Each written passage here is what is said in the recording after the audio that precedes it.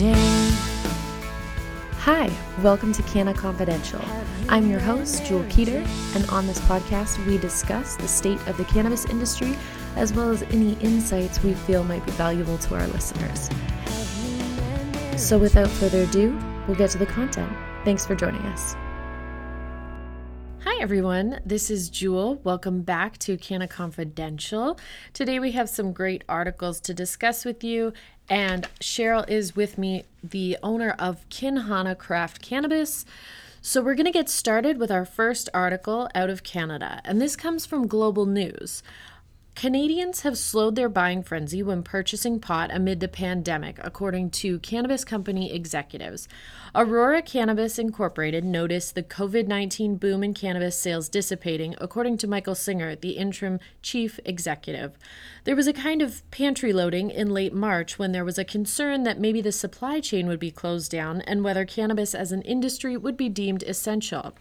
This is according to Michael Singer.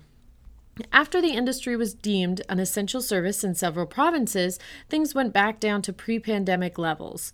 In Aurora's third quarter, which ended on March 31st and encompassed the first weeks many Canadians spent working from home as well as physical distancing, the Edmonton-based company sold 12,729 kilograms of cannabis, amounting to 39% more than the quarter before. That spike was also seen in March and April by provincial pot distributors Ontario Cannabis Store and Société des Québécois de Cannabis. The SQDC declined to say how sizable their increase was, but the OCS said in mid-April that its online orders tripled since COVID-19 started to unfold across the country. The OCS received between 2,500 and 3,500 orders prior to March 9th. In the weeks after mass adoption of physical distancing, these orders doubled to 5,000. Orders doubled again, topping out at 13,000 for one particular week. While it's likely there was some stockpiling, orders have maintained at the 5,000 plus orders per day level, still much higher than before COVID-19. Many products, including edibles and seeds, continue to sell quickly. And that's according to David Roderick, the OCS's Director of Communications. So what we're seeing here is very encouraging because it means that that jump in sales wasn't necessarily due to COVID-19, at least doubling. The jump to 13,000 in 1 week could be attributed to the pandemic, but we are still seeing consistent growth of this sector, which is very encouraging. And we knew it was going to happen. It's just a matter of time when will people feel comfortable enough to start using the legal market more and more. And as the government sorts out what the restrictions are in terms of micro cultivators selling or standard producers selling, does everyone have to go through the OCS or not? That is how people are going to end up being more comfortable with the entire industry. And while some might think that cannabis is the hoarding version of toilet paper when the pandemic first started, I don't think that's true. I think this is just what we naturally are going to see. The sales are going to increase and keep on increasing over top of itself on a steady basis. I don't think this has anything to do with the pandemic. Well, it's just the nature of the business. As it becomes more mature and people get more comfortable with the process, then yes, more and more people will begin using it. People who maybe never used before it was legal will now start becoming part of the industry. Feeling more comfortable with it and moving that way. I want to talk about something very positive that I see happening in the industry. A cannabis staffing agency in Toronto has launched a public database to connect displaced marijuana professionals with prospective employers. The initiative comes as a struggling marijuana firm and other firms eliminated an estimated 2,700 positions in Canada over the past 9 months, including 910 after COVID-19, the pandemic, started, according to the Cannabis at Work Employment Agency. That's about 30% of the industry's workforce. Cannabis at Work launched an open source database called Cannabis Talent Help List to help connect growing businesses with cannabis professionals that are looking to secure new employment.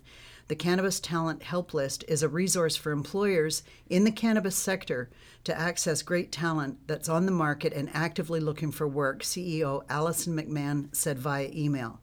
There's more great cannabis talent on the job market than ever before, and knowing that that many people are out of work, we wanted to serve the industry by making it easier for those employers to hiring access great team members. It's a win-win for everyone. The list contained almost 250 names as of May 13th. Job losses were already being shed, and the pandemic has fast-tracked more job loss, she said. Growing pains, mostly at large producers who grew too far and too fast, resulted in significant job losses. Formerly high-flying companies, including Cannabis, Aurora, and Sundial, have discharged hundreds of employees in recent months as net accumulated losses extended into the billions of dollars. In some cases, the poor financial performance of the business has already cost respective CEOs of their jobs. And so for us, that means that this company that has been making money off of placing employees with employers has opened a database to the public to help people that have been displaced find jobs. And I think that's a wonderful thing. That's a great thing, not just for the cannabis industry, but it's so nice to see the community coming together to try and help people who were making their livelihood out of working in this industry, something most people who get involved are very passionate about. And it's great to see them assisting those people in this way. And the really wonderful thing about something like this, where people have gone to these jobs and they've picked up tidbits and gotten educated on the legal market, now, all of these people, so far 250, they know what is missing from the cannabis market. So it's a perfect opportunity for an ancillary business. Maybe they don't want to be a cultivator, but maybe they have a great design for rolling papers, or maybe they have the perfect recipe that has no vitamin E acetate for vape pens. You never know what a situation like this can add to the industry, but we see the big companies struggling, but new micros are getting licensed every day from just small independent growers who are going to be small businesses. And these 250 could be the next 100 micro cultivators. They could. And it's, we've all heard the become the Levi's to the gold rush. So someone might have a great idea for a trimming machine, or an idea for a new soil mixture, or some great idea that they will now be able to blossom forward with, maybe not being in the cultivation industry anymore, but being an ancillary part of it. And seeing cannabis as the gold rush and Levi's as the secondary business from that is a great new perspective that a lot of people maybe hadn't considered before. But you might have skills that you thought cultivation was the only way in, but maybe you have some other technique or way of doing something related to the industry that could be an incredible business opportunity that you maybe wouldn't have explored if you didn't have this opening. That's correct. And so if you are one of those displaced CEOs or an employee of one of those major companies and you are looking for work, check out Cannabis at Work, and their free database, the open database, is Cannabis Talent Help List. So now we'll go to our next article, which is from MJ Biz Daily, regarding Aurora selling a major facility for a third of the price that it paid originally. Aurora Cannabis, deep in the red, accepted an offer for its large greenhouse in Exeter, Ontario, for what appears to be approximately half of its 17 million Canadian dollar listing price and 1/3 of the original purchase price. The deal comes amid a broad retreat from some unlicensed and fully licensed cannabis greenhouses in recent months by the largest Canadian producers, who overspent on cultivation spaces in 2017 as well as 2018. The Exeter sale signals that those producers may have a hard time recouping costs on the greenhouses, which can cost upwards of 200 million Canadian to build, especially as cultivators turn to outdoor production to cut costs. Other producers mothballing or selling greenhouses include Canopy Growth and the Green Organic Dutchman. Last year, Aurora ceased construction at facilities in Alberta and Denmark. An adjacent 95 acres of land was listed with the Exeter greenhouse for an additional 2 million Canadian, according to a listing on Cushman & Wakefield's website that aligned with the Aurora property. Aurora did not immediately reply to a query about whether the adjacent plot was included in the sale. The 1 million square foot facility and 164-acre property were originally purchased by Ontario cannabis producer MedReleaf for 26 million Canadian in early 2018. Weeks later, Aurora agreed to purchase MedReleaf in a $3.2 billion Canadian deal that included the Exeter assets. At the time, Aurora boasted the sale was, quote, the world's largest cannabis industry transaction. Aurora committed to selling the Exeter land and greenhouse last November as part of a plan to, quote, rationalize capital expenditures to deal with demand, it said in a regulatory filing. The same filing noted that Aurora accepted an offer for the Exeter property for net proceeds of $8.6 million, and the deal was slated to close in May. Additionally, Aurora said it recognized impairment losses of $9.6 million Canadian and $11 million Canadian impairment on the property during the 3 and 9 month periods ending March 31st, respectively. Retrofitting the greenhouse for cannabis production would likely have required significant outlays. The facility was never listed as fully licensed for cannabis production and sale. This week, Aurora reported a net loss of 137 million Canadian in its third quarter, an improvement over the 1.3 billion dollar Canadian net loss in the previous 3 month period. There's a lot to unpack here, but basically it underlines what we've seen before, that these companies got too big too fast, and there's somebody in Exeter who got a really great deal on a brand new cannabis facility. And talking about that property being sold, so I don't know what that property was before, but it would have originally housed poinsettias or peonies or roses or tomatoes or some other product that created a shortage in the market because the greenhouse had rededicated to cannabis. Now, I don't know what they're going to do with that greenhouse now, but if it does roll back to poinsettias or peonies or tomatoes, it will fill that void back up again and create a little bit of a tightening up in the cannabis market.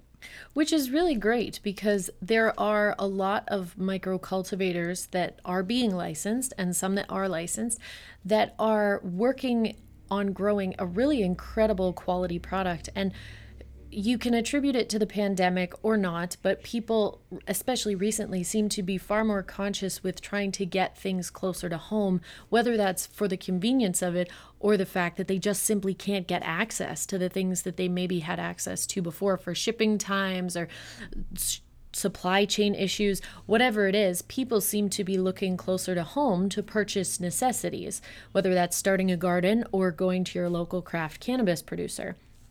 And that's the real benefit of these larger companies not really hitting the mark, is it's creating quite an opening in the entire market for really quality craft product to come through, even to the point where if you're growing something that incredible, you being a boutique grower might have a wait list that people are so familiar with your product, and there's such a high demand for the quality and the niche market that you're filling that you could sell your entire crop before it's even finished just via a wait list. There are companies out there, wine companies, that when they release the vintage, it gets sold out before the product hits the market. And I believe that there are going to be craft growers that have that magic pixie dust that is going to make their product more interesting to a connoisseur, that as soon as they announce that the product is going to be ready on, a particular date, they're going to start getting orders in advance and sell out before the product actually hits the market. And that's a great point that you bring up, especially for anybody who's traveled to a new city or a new region of the country and you've tasted the food that they have there, or you've tasted their tomatoes and they're so incredibly fresh and delicious, or you've been to a winery and you've tasted the wine right there at the facility. There's something to that. There's something to the magic that happens in a facility, whether you're talking about Guinness being brewed in Dublin or a wine that's been bottled specifically in Napa, California. that you can't necessarily get in the Champagne region of France or in Bordeaux, France. It's exclusive to California, and there's something about that they do there in their facilities that give it that pixie dust. And it could be the water, it could be the combination of the soils that they have naturally in that environment. It could be a mixture of, any number of things that are going on inside a cultivation that makes that cultivation unique to any other cultivation. And I love that we're just going to see more and more of that in the industry as the big companies struggle. It's, like I said, it's just creating this huge space in the market for some really fantastic niche things to start happening, where you've got different strains that have been grown in special types of water, or they've experimented with a new organic fertilizer and the result was this, and it has this flavor profile. It's just very, very exciting. I think I speak for both of us when I say that it's a shame to see the large companies struggle. It's a shame to see, the employees that were passionate about their jobs be displaced, but it does create an opening for the micros. Well, and you have to pick up and move forward. Nobody says that there's not a place for corporate cannabis. There will always be a place for that to exist in the Ontario Cannabis Store, or even just available online to the market at large.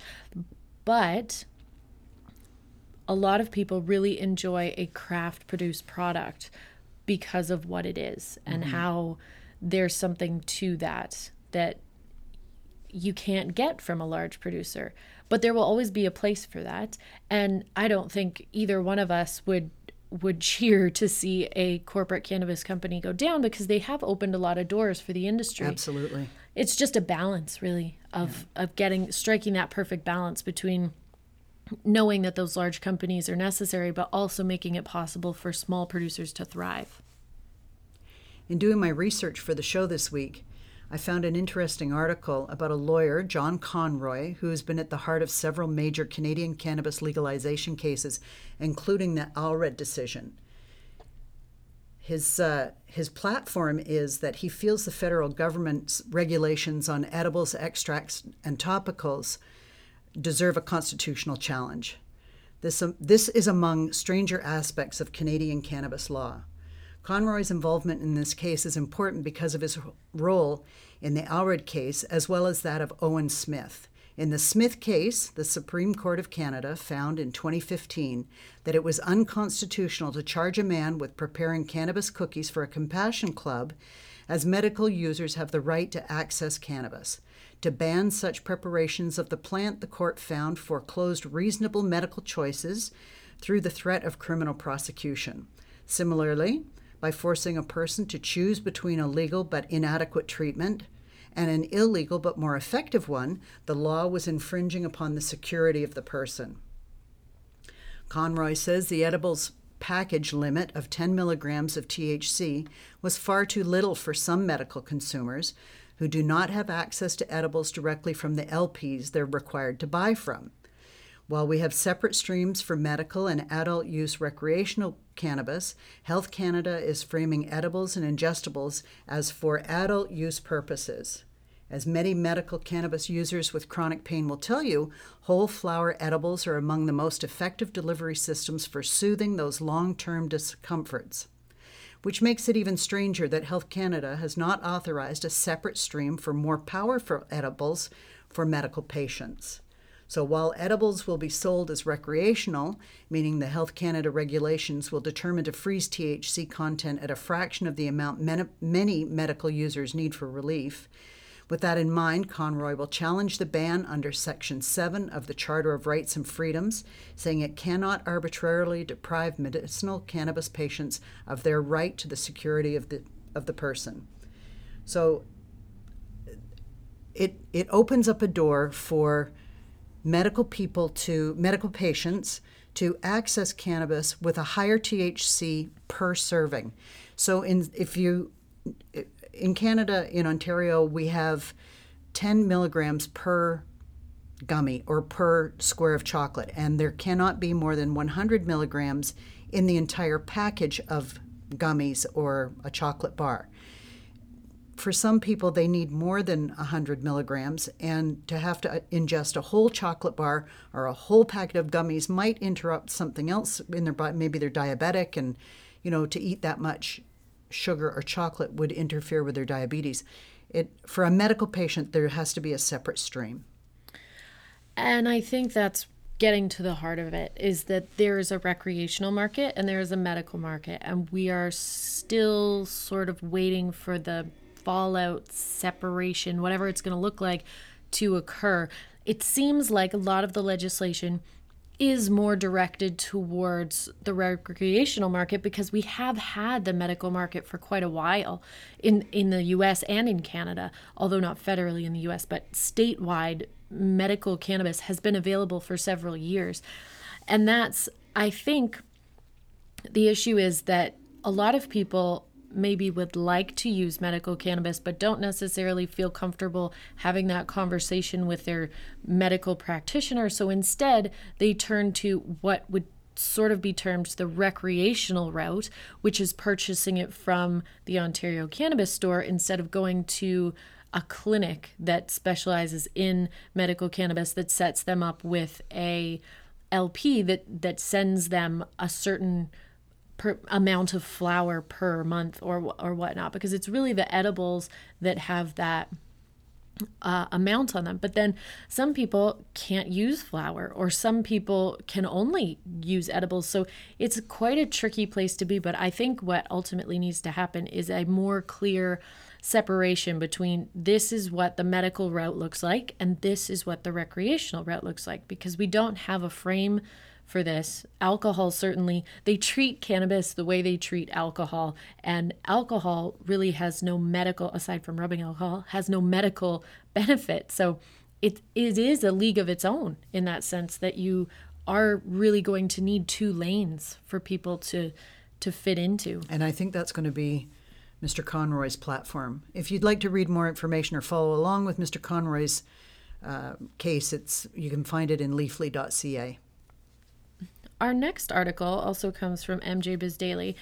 Ontario Cannabis Store adding seeds to catalog to, quote, breathe life into category. The Ontario Cannabis Store is aiming to create a robust regulated marketplace of seeds varieties in an attempt to wrest market shares from entrenched illicit sellers.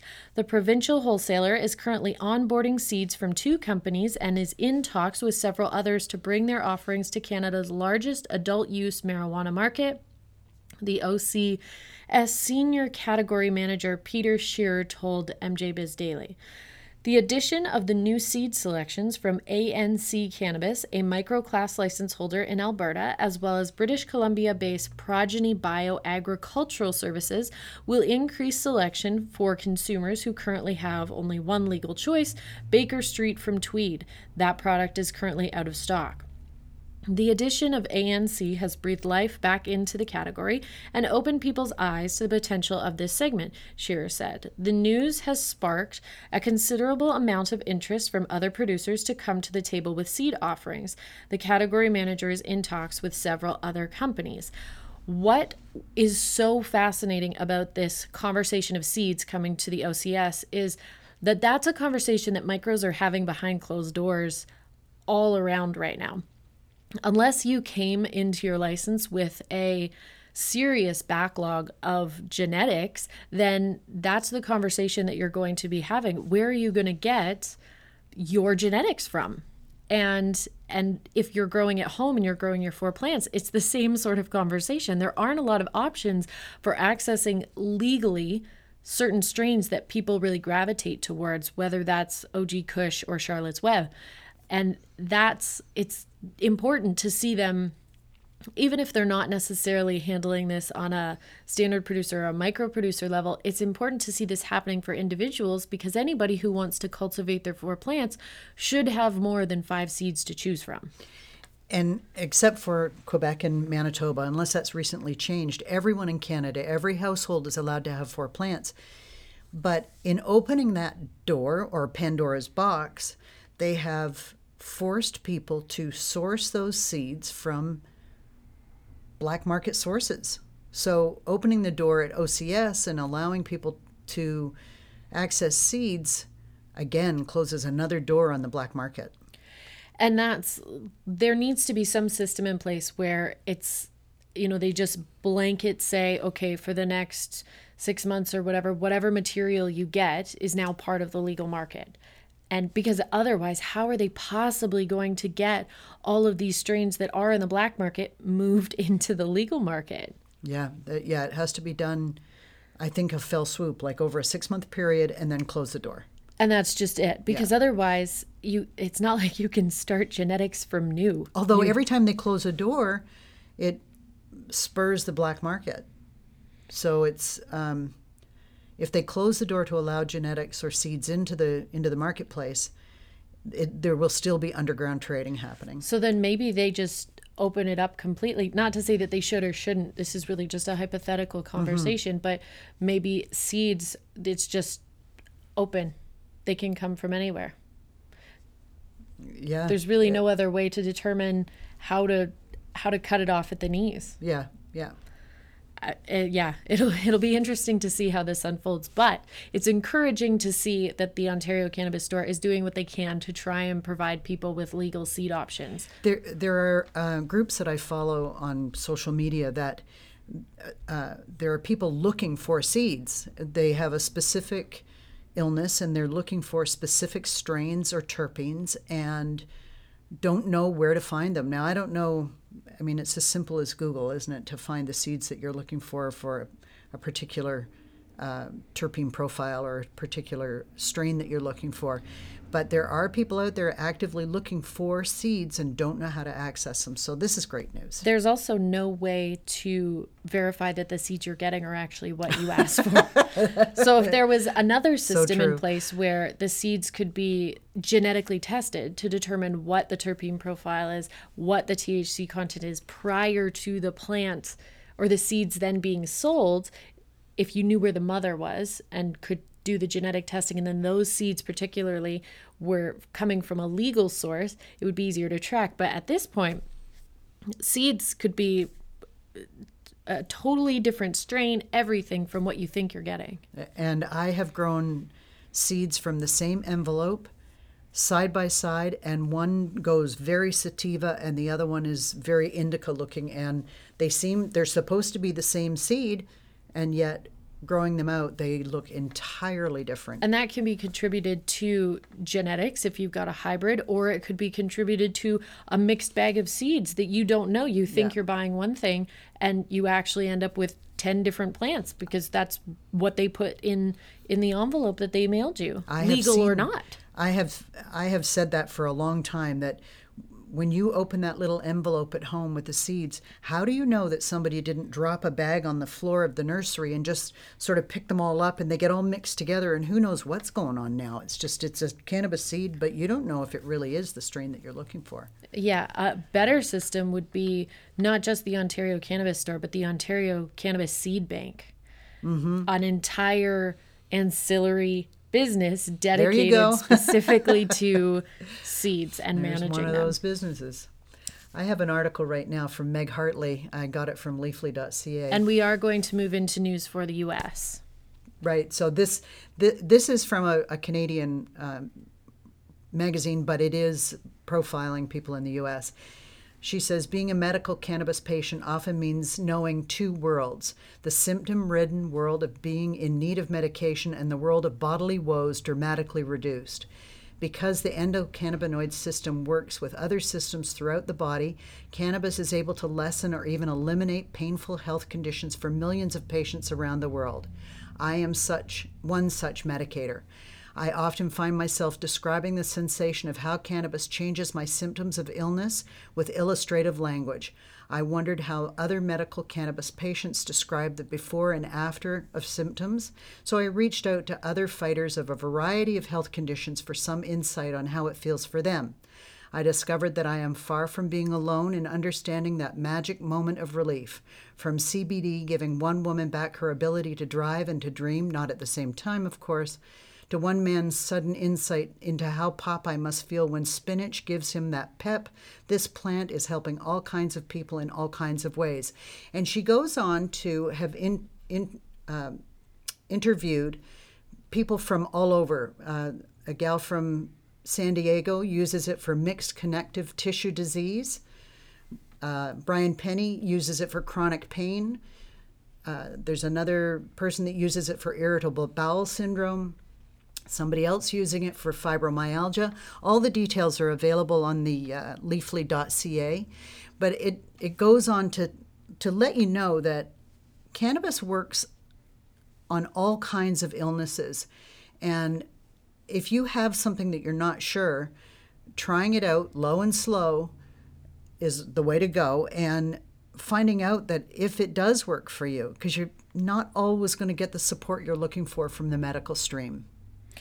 And more to that point, there's a lot of communities online. You can certainly reach out to us and we'll do our very best to point you in the direction of a community that might be able to help you determine your best options. But aside from that, looking for those communities online, these conversations are happening, whether it's a group of people who all are experiencing fibromyalgia or all experiencing mixed connective tissue issues. And any number of these ailments potentially can be almost fully treated with cannabis in varying dosages and degrees. So it's amazing to see people proactively doing their own research, finding resources for themselves to get access to plant-based medicine, which is more conducive to your bodily system than a pharmaceutical-based chemical. I had an interesting conversation with a person not too long ago about how he felt that cannabis wasn't helping him with his issue. And he changed strains, got a different strain with a different terpene profile, and boom, it dealt with it and it was gone. And that's exactly what I was saying to someone just today, that just because somebody says this dosage will work for this ailment, you have your own endocannabinoid system that is interacting with the other systems of your body. So that's why the low and slow method is the key for personal use, because you don't know if you need 1 milligram or 5 milligrams. And you don't know if it should be OG Kush or Blueberry Kush. You don't know what terpene profile is going to work the best for you. So it doesn't, just because it doesn't work once doesn't mean that it's not going to work again, which is a little bit scary when you are quote unquote experimenting. But that's the benefit of this, is that as long as you're doing it responsibly, it is plant-based medicine. So the effects are not going to be long-term damaging. When you think about it though, even if you go to a doctor and you say, I've got a bad back, and the doctor says, okay, well, we're going to try this. And if you have any adverse reactions, stop taking it and call me and we'll figure out something out. It's the same thing with cannabis. If this doesn't work for you, try a different strain, try a different terpene profile, and perhaps it will work. Try the different levels and perhaps you'll find the right one that works for you. And if not, just keep trying low and slow until you find the one that hopefully will work for you. In fact, all medicine is like that. When you think about it, there's no miracle cure, quote unquote, for every single ailment. Every patient has their customized plan of care that is, okay, we'll troubleshoot this and we'll try this and all these different things. And cannabis is no different. It just happens to come from a plant. So it is more in line with your natural systems. Now, we'll discuss a watershed 420 from the Cannabis. This article says that the U.S. cannabis market is poised to hit $25 billion by 2025. According to the latest forecast from cannabis analytics firm New Frontier Data, the research and data firm on Friday released revised industry sales projections predicting that the $8.3 billion U.S. medical and recreational market industry will grow at a compound annual rate of 14.7% to an estimated $25 billion by 2025. That $25 billion should be split equally between medical and recreational cannabis, New Frontier officials said. Medical marijuana sales are expected to grow from $5.1 billion at a compound annual growth rate of 11.8%. Recreational sales should see an accelerated growth, increasing from $3.2 billion at a compound annual growth rate of 18.4%. With a number of states expected to advance cannabis legalization measures in the next 24 months, more Americans will be able to access legal cannabis in the years to come, making this a watershed 420. This is according to New Frontier Data's chief executive officer. Full details of the projections were not initially available. This, if you're looking to invest, numbers like that of compound increase are exactly what you're looking for, especially anything over 10%. Anybody who does any kind of investing knows that that is a good return for a year. So to see the market go from 8.3 billion to 25 billion in just 5 short years is remarkable, and I think it just sheds light on the fact that federally legalizing cannabis is on the horizon for the US, which is encouraging because it's definitely going to help the debt situation that the US is in, but it's also going to provide so much access for people who live in states that aren't currently legal that it would do so much for them. And that's really what it comes down to, is that it is just plant-based medicine that has to be treated responsibly, but it can do so much good for so many people. There's no reason that it shouldn't be available. It will do good for the medical patient. It will do good for unemployment. Unemployment's running at 15% in the U.S., and that hasn't been seen for decades. So it would employ a whole lot of people, and the tax revenue that would come off of it would be a much-needed boost into the economy. Especially right now, because they're staring down the barrel of pandemic-induced market slowdown. Mm-hmm. And this would definitely give it the boost that it needs at this point in time. I have a very interesting article here about a cannabis software company called Aurora. They trade on NASDAQ under KERN. The parent company of MJ Freeway disclosed in its 10/Q for the quarter ending March 31st that it received $2.2 million in the Paycheck Protection Program loan in April. The company received the loan, which is guaranteed by the Small Business Administration, so we'll call that SBA, prior to guidance that was issued on April 23rd, and it's evaluating the impact this guidance has on Aurora and the PPP loan, though it's not clear what exactly the company is evaluating. Massroots also received a PPP loan that was disclosed in its SEC filings, which created an uproar as companies that derive revenue from the cannabis industry may be prohibited from accessing SBA loans. Cannabis-focused law firm Vicente Sedberg stated, quote, while SBA has not formally addressed the eligibility of marijuana businesses for the broader Paycheck Protection Program, it appears prior SBA regulation and policy guidance may prohibit access to this program by marijuana businesses and certain other types of businesses. Now, it goes on to say that Aurora can prepay the 20% of the loan at any time, but prepayment in excess of 20% will require the company to pay all accrued interest if the loan has been sold on the secondary market. The 2-year loan carries an interest rate of only 1%, with interest deferred for the first 6 months. The company did not disclose which lender provided this money. I find this absolutely amazing that federally cannabis is not legal. However, the SBA, which is a federal government organization, is loaning money to cannabis companies, especially for paycheck protection. And I will touch on that after reading my next article, which ties into that very well. So this is the U.S. House of Representatives. Cannabis banking has been okayed in passing the $3 trillion coronavirus bill. And this is from MJ Biz Daily. The U.S. House of Representatives late Friday passed a $3 trillion coronavirus stimulus bill that includes a provision that would allow banks to serve state legal marijuana businesses without fear of punishment. The bill passed along partisan lines by a 208 to 199 margin and now heads to the Senate, where it faces fierce Republican resistance. The Health and Economic Recovery Omnibus Emergency Solutions, or HEROES Act, includes the Safe Banking Act, which the U.S. House separately approved last fall, but that has been stuck in a Senate committee. So this article goes on to discuss more of the HEROES Act and how it affects cannabis businesses or marijuana businesses in states where it's legal.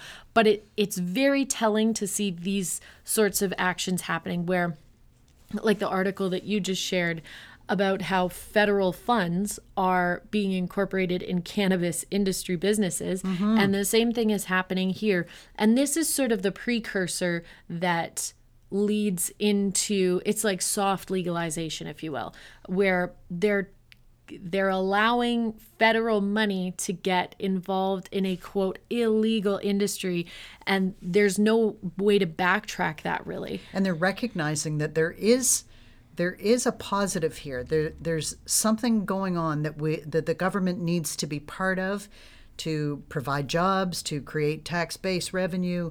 They recognize that there's something going on and they want to be part of it, but they just haven't gotten to the point where they're going to pull the trigger and legalize. Well, and the bottom line, if you want to take it right down to brass tacks, is that these cannabis businesses in the states where it's legal have contributed very significantly to the bottom line of tax revenue. And so by not Billions. supporting these businesses, they're risking that influx of cash to the state revenue. So each state's representative is then responsible for securing the interests of that state, which is in large part due to the heavy cash flow that comes from the cannabis industry. So you can take all of the semantics out of it about what's good for people and what's not and so on and so forth. But at the end of the day, it comes right down to the money. Follow the money. And it just makes financial sense to protect this industry, especially at a time when people are feeling uncertain about things. And I like the phrase that you just used, a soft legalization. Yeah. So now we'll do our final article for today, and that's coming from the global industry. So UK cannabis firm has been bought by US-based fund in multi-million pound deal, and this is according to The Guardian. Sale of Bridge Farm for 66 million pounds could accelerate legalization of the cannabis drug in the UK.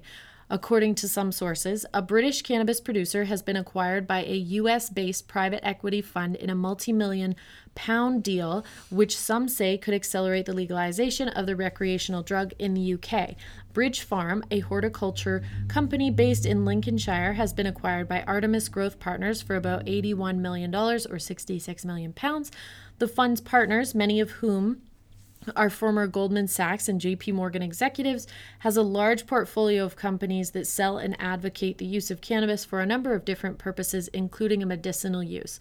Announcing the deal, Artemis said it expects the huge financial pressures on governments around the world after the coronavirus pandemic to cause cannabis legalization and to make it then taxable. Steve Rolls, senior policy analyst at Transform, a charity that advocates for drug policy reform, said such acquisitions may reveal shifting dynamics in the medical cannabis market, but tell us less about the wider legalization debate. The UK may be ahead of the game on medical cannabis production, but we are way behind on actually making medical cannabis available. And unlike the UK, other countries like Canada, Uruguay, Mexico, and Luxembourg are taking steps to legally regulate non-medical cannabis markets as well. Those reforms are changing the public debate globally and helping shift opinion on wider legalization in the UK also. The question is not if we should legalize, but how to do it properly, he said. And I'll end with that statement because that really sums up the entire global industry, that the conversation that needs to be happening. It's not if, it's how. It's not and when, how to do it. It's not whether, it's when. Right. Yeah. And how to do it in the best way possible, and use the countries who have legalized as an example of where to improve and where are they having issues and how can we circumvent those issues. I will say that the fact that this was purchased by a multi-million-dollar firm is interesting because those sorts of businesses, private equity funds. Yeah, when you involve those, that's taking it to a whole nother level. Well, but a private equity fund, they're usually ahead of the curve of what the trends are going to be, because they have those analysts and executives who are trained to look for the writing on the wall. Crunch all day long. And so to see a private equity fund delving into cannabis in such a big way is very leading. And it's sort of reaffirming what we've been saying since the very beginning of Canna Confidential, that it's going to be legalized Writing's on globally. The wall. Yeah. It's just a matter of when and how. So that's our show for today. I hope that you enjoyed everything that we had to share. As always, if you have any questions about medical cannabis, recreational cannabis, micro-cultivation, feel free to send us an email, and I would be happy to chat any of the industry over with you. Have a great week, everyone. We'll talk to you in the next episode. Have you met Mary Jane? Thanks so much for listening. If you have any questions about today's topics or the cannabis industry in general, then please send an email to admin@kinhana.com. That's KINHANA.com.